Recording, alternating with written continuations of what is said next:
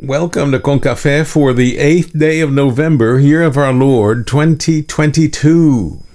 I hope you had a great day, made wonderful blessings on Monday, and as we start this terrific Tuesday, that you're ready to get at it, or is it get after it? Whatever it is, do your part.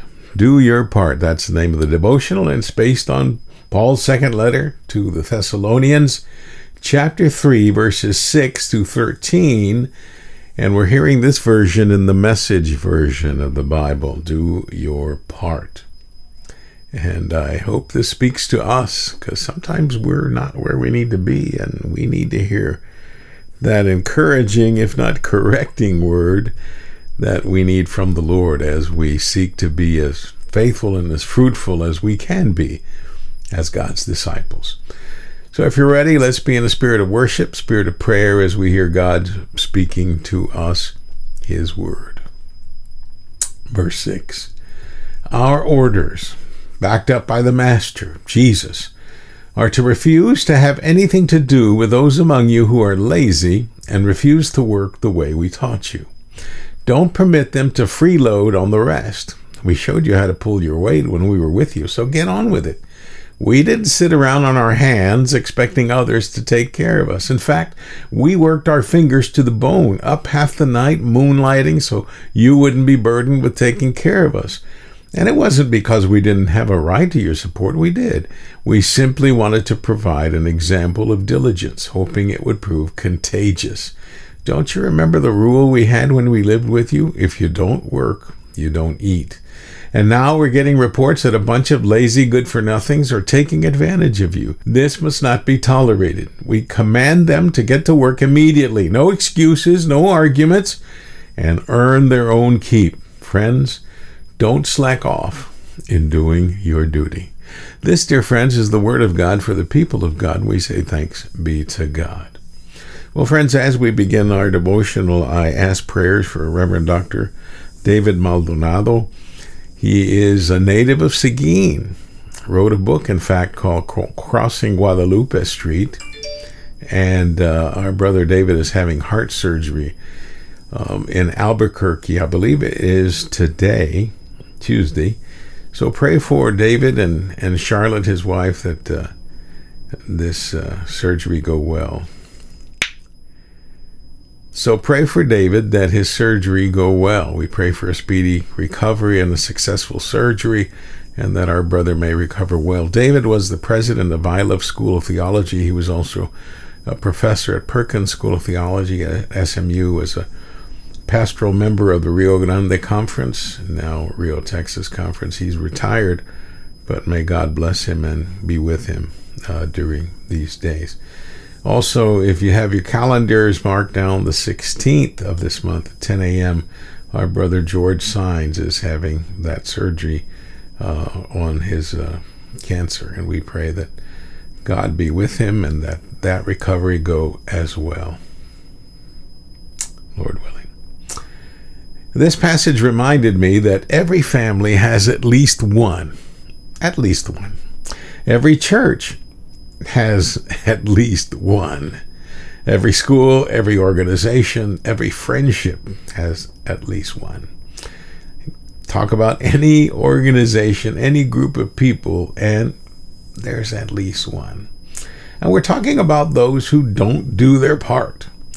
They tend to gravitate toward advisor positions or management positions that require little to no work. They've got a ready explanation of how you should be doing your work, but they themselves are not doing theirs. This version would say that these type of people, these ones that we identified, they're freeloaders. Word has made it to Paul that some in the church were doing little to nothing in the work of the church. Paul responds by saying that he and his team taught these church members better, teaching them to pull their own weight and not to sit around expecting others to take care of them. Quite the opposite for the team, in that they worked their fingers to the bone, as he said, including being up half the night to lighten the burden of the church. The purpose of the church is to promote teamwork in winning the world for Jesus. No one can do it alone. It requires a team to complete the work.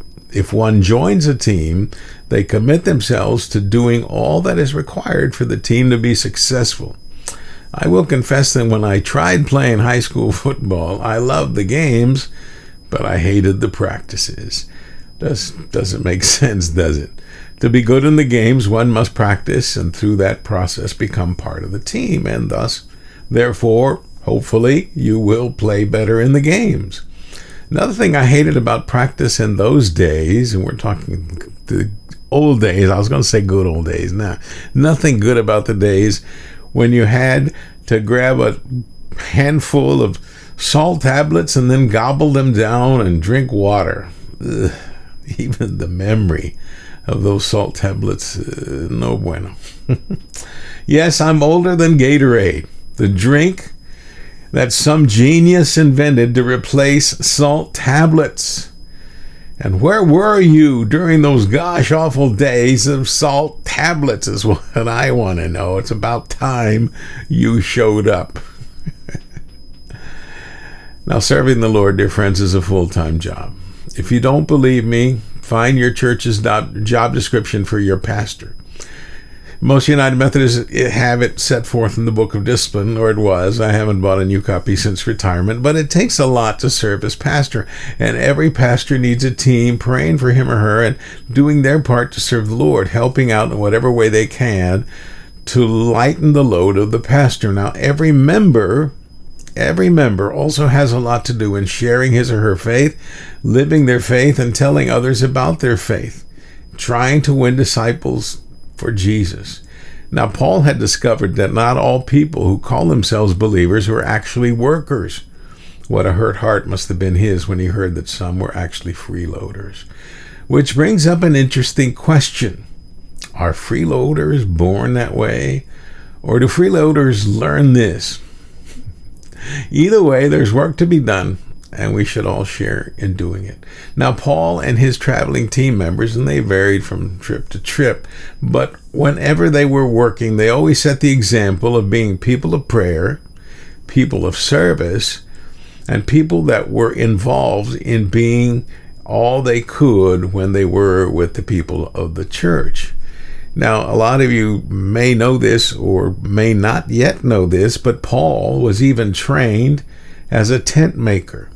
So he supported his ministry, and he alludes to that in the above passage, that he tried to lighten the load of the support of his being there among them. He supported his own ministry and travels with all that he could do or all that he could make, and getting a job with local tent makers and helping them make tents and then being paid for that.